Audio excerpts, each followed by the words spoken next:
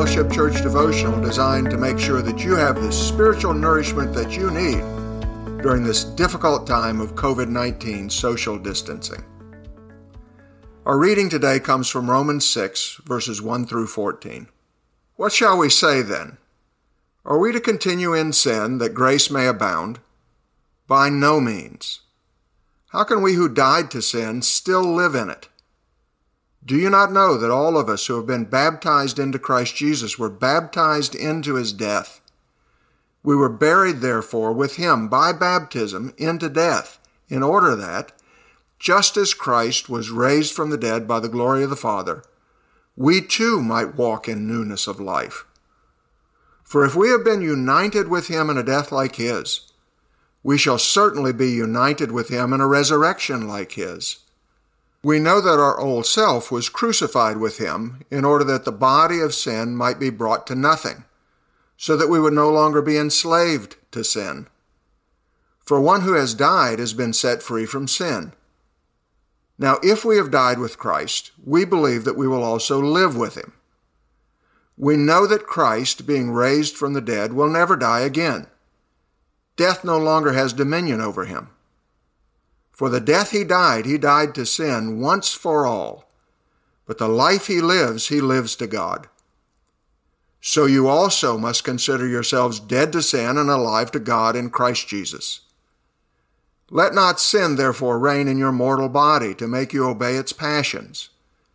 Do not present your members to sin as instruments for unrighteousness, but present yourself to God as those who have been brought from death to life, and your members to God as instruments for righteousness. For sin will no longer have dominion over you, since you are not under law, but under grace. This is the word of the Lord. The big idea we're dealing with today is supernatural intervention.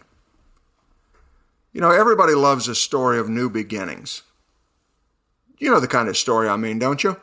Think about Dickens' Christmas Carol and Ebenezer Scrooge.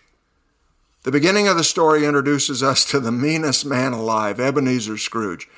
But by the end, Scrooge is transformed into a whole new creation, giddy as a schoolboy, light as a feather.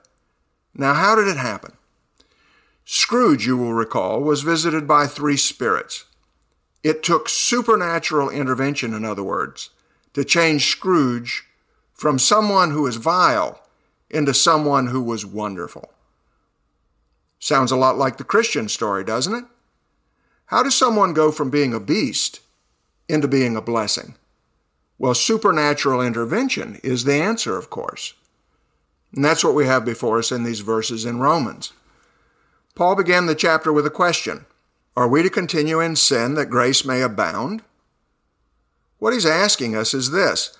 Once we become a Christian, are we supposed to continue to live in the same old shabby kind of way that we did before we met Jesus?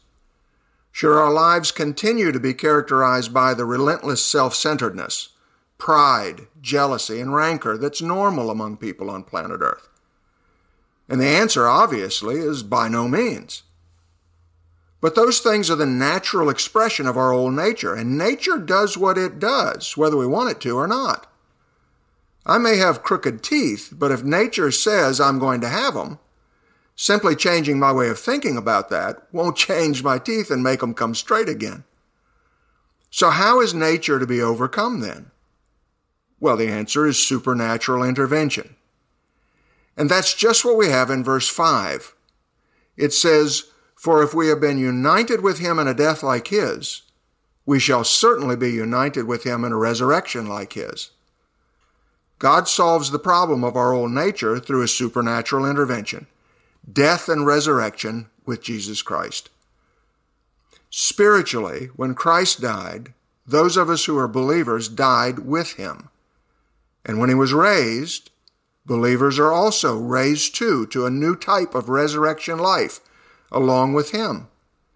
And in this way, God takes away the dominance of our old sinful nature and replaces it with the resurrection life of the indwelling Spirit of God. So what? Well, the so what is what we come to in verse 12. Because in verse 12 it says, Let not sin, therefore, reign in your mortal body to make you obey its passions. Believers are no longer to let sin reign in our lives. We're to trust the Lord to provide both the desire and the power for a whole new way of living. Notice that verse 12 is a command. Let not, it says. In other words, we are to take the initiative to say no to sin, counting on the power of Christ within us to change our way of living. Will it work? Well, verse 14 says it will. It says, "For sin will have no dominion over you, since you are not under law, but under grace." Do you believe this? Are you willing to trust and obey, calling on the Lord to do in your life what He's clearly promised to do in these verses? You'll never know the power of God until you claim His promise of supernatural intervention. Lord, help us to live a new life that You've won for us on Calvary. Teach us to rely on Your Spirit within for the daily change that we need.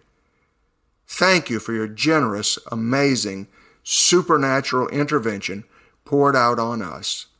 Hear our prayer for Jesus' sake. Amen. Well, join us here Monday through Friday for more devotionals from BFC pastoral staff and Sundays for our online services, and now our on-site services at both 9 and 11. Visit our website, bfcsebring.com, for more resources. Follow us on Facebook, BFC Family, for service updates and other helpful articles. Thanks for joining us again today. Stay safe.